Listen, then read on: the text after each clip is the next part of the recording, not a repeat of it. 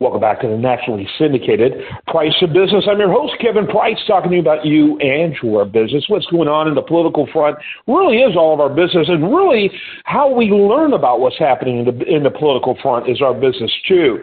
And that's why this program spends a whole lot of time looking at the quality of media and not merely what they're conveying, but how they convey it and what's behind the way they present things. And you don't have to be overly conspiratorial to ask these kind of questions, because frankly most of their bias is so transparent it's not even funny. In fact, that's one of the reasons why I think a person who is so hard to believe had been president, like Donald Trump, became president. He was a direct rebellion, if you will. His election was a direct rebellion against the paradigm of news presentation that had evolved in this country. And one of my favorite people to talk to about what's happening in the media front, my favorite media critic, if you will, is also the opinion editor for a legacy publication like Newsweek. It's kind of ironic, isn't it, Batya, Ungar-Sargon?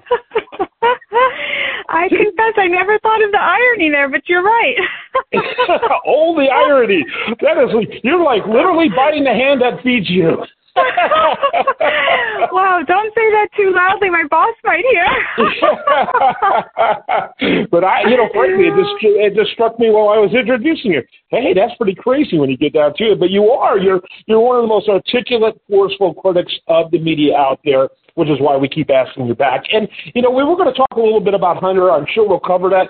But let's talk a little bit about this dichotomy of what's happening in the media and how the media is in this place. So I'd love to ask your opinion because, I really hope that the Republicans, for their own good, get off of the Trump bandwagon, because it's going to be hard for him to serve if he ends up in prison, which these latest charges. And I read these indictments because I'm a boring kind of guy. I read these indictments, and this one in particular, this most recent one, and the last one that he got, those two are going to be hard to maneuver. And so for the party's interest, I would think it'd be best for them to move on.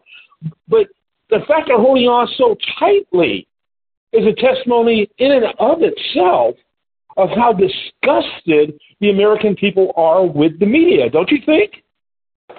Oh, yeah, definitely. I mean, the way that they've treated the sort of the two stories, the Trump indictment story versus like the Biden crime family story, it's just, if you watch Fox News and you watch CNN and MSNBC, it's like mirror images of each other, like one side will only cover one and the other side will only cover the other.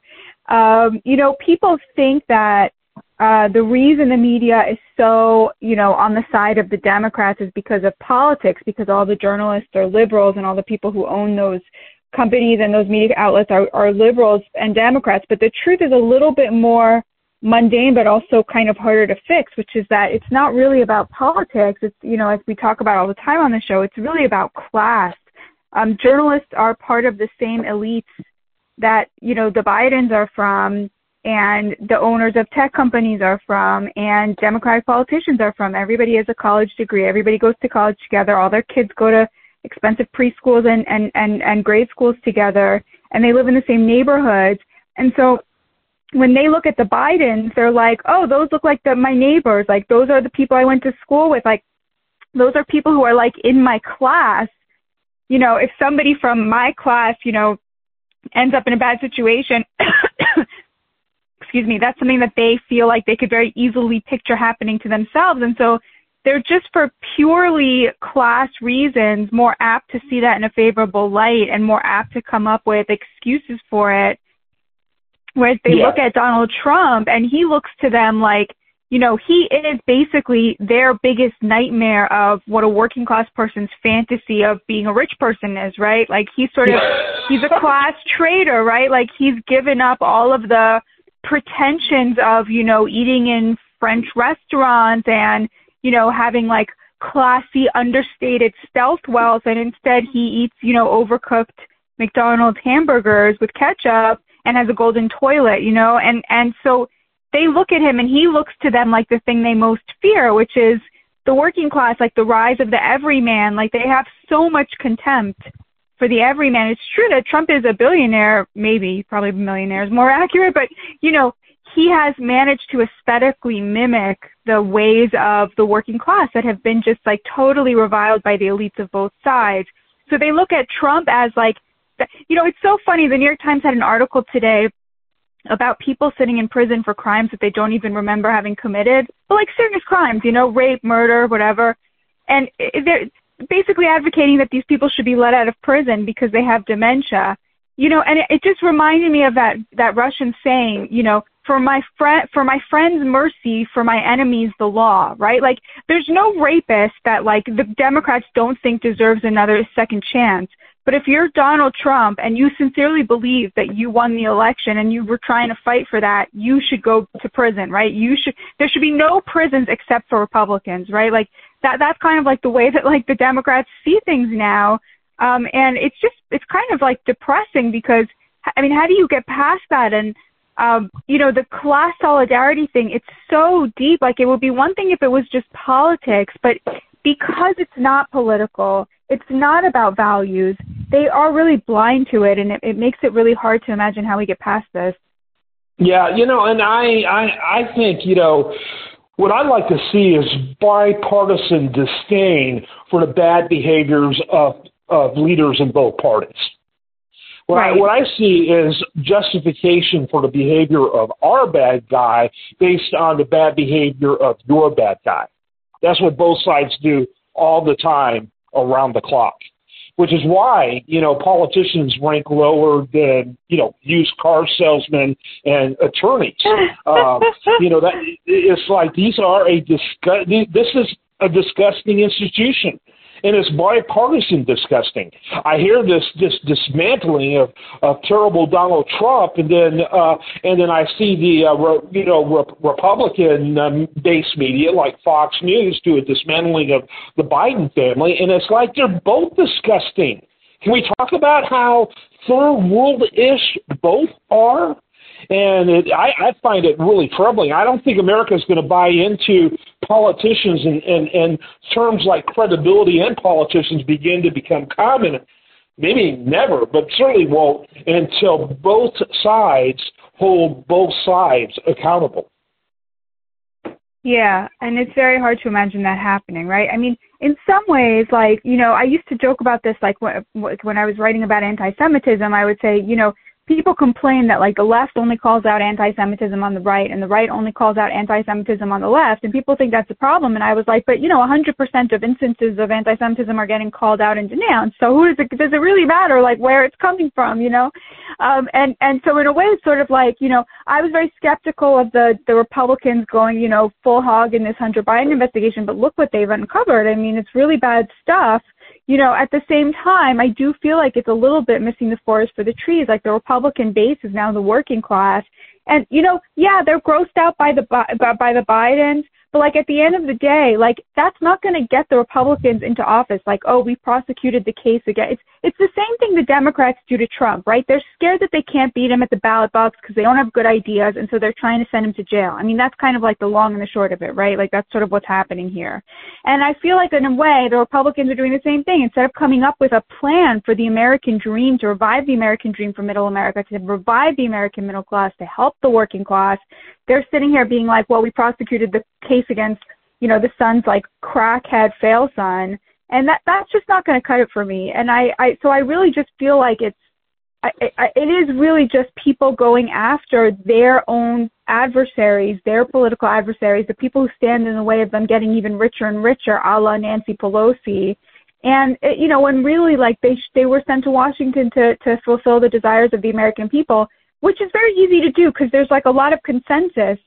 So, you know, for example, one thing I found writing my book is, you know, there's a huge consensus in the working class that there should be like a total moratorium on immigration for the foreseeable future and some sort of public health care option that's affordable and high quality, right? Mm-hmm. So it's like the Republicans have half of that and the Democrats have half of that, but the Democrats will never stop being the open borders party ever again, and the Republicans will never say the word health care.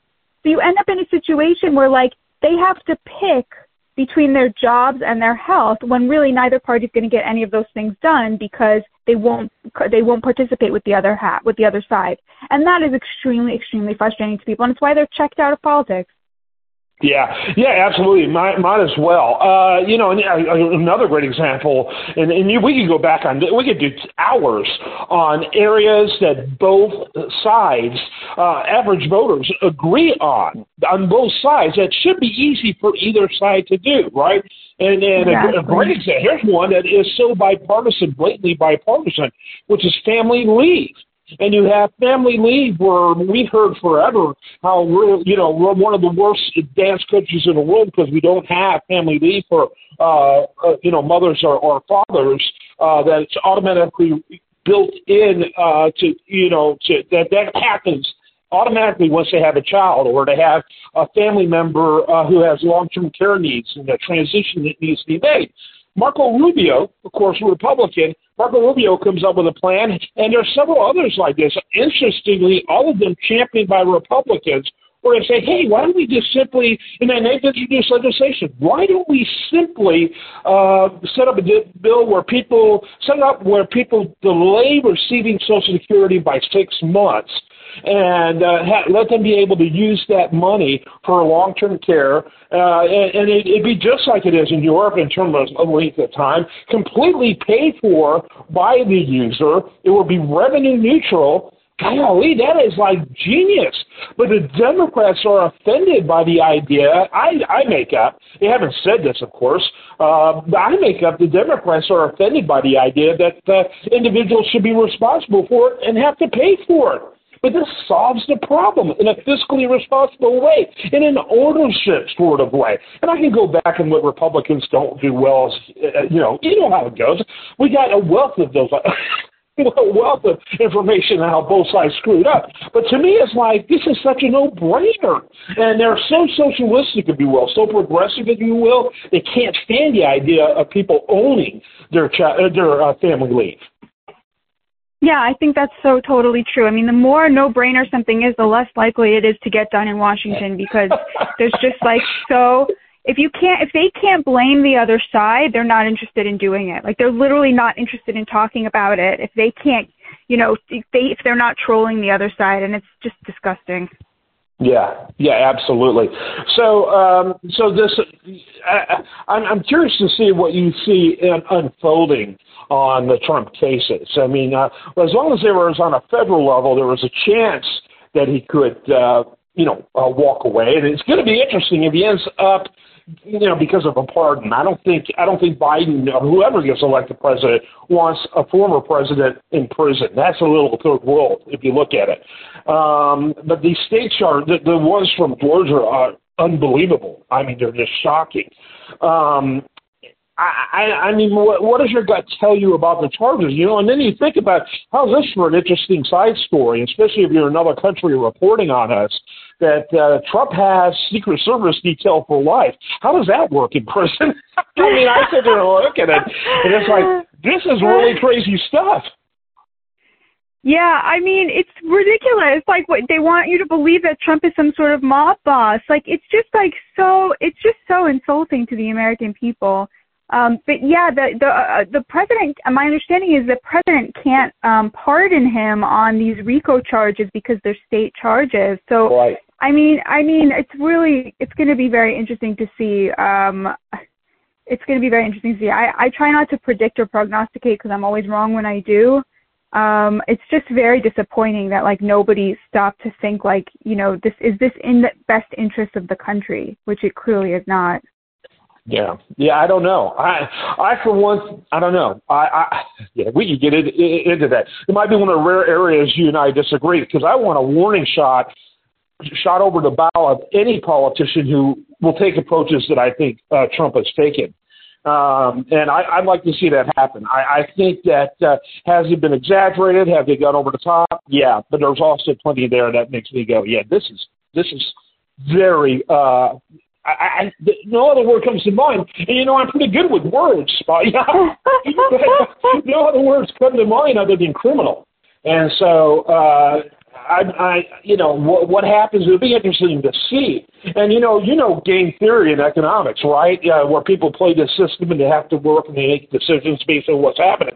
Based on game theory, you've got 17 other defendants in the Georgia case, all of them looking at a minimum of 5 years of convicted, and so they have a lot of incentive to be helpful in this case, and we both know who they want, right? Right. Who they really want. Yeah. I mean, who do they really want? They want Trump. They want Trump done. They really do. They want Trump done. So I don't know. I mean, obviously I don't see him going to prison. In my opinion, I don't see that happening.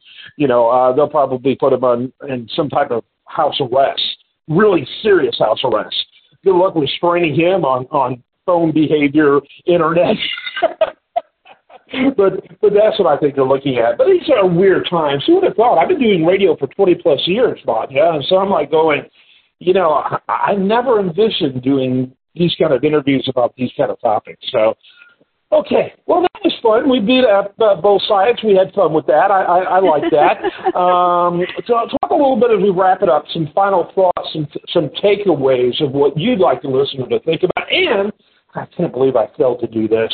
My favorite book, frankly, on media criticism and how to critique in a very important filter on people to use in looking at media stories is your book. I talk about your book all the time. I talk about your book between our interviews. I love your book. I want you to talk about it as well as we wrap it up. Oh, thank you so much, Kevin. You're so kind. My book is called Bad News, How Woke Media is Undermining Democracy, and it's about everything we talked about here, why the media got so woke, why it got so left, and I argue that it's not really about politics, it's about the class divide in America, which explains so much of what's going on these days. Anyway, thank you so much for having me, Kevin. It's always such a pleasure to join you, and I'm so grateful to you for your interest in my work. Well, and I apologize for going a little long. I get always tempted to do that. I try to restrain myself because I know how busy you are. Thanks so much, as always, Batya Ungar-Sargon. She's at Newsweek, newsweek.com. Her book, must-reading for anyone who's really serious about what's going on in the media. I'm Kevin Price, and this is The Price of Business.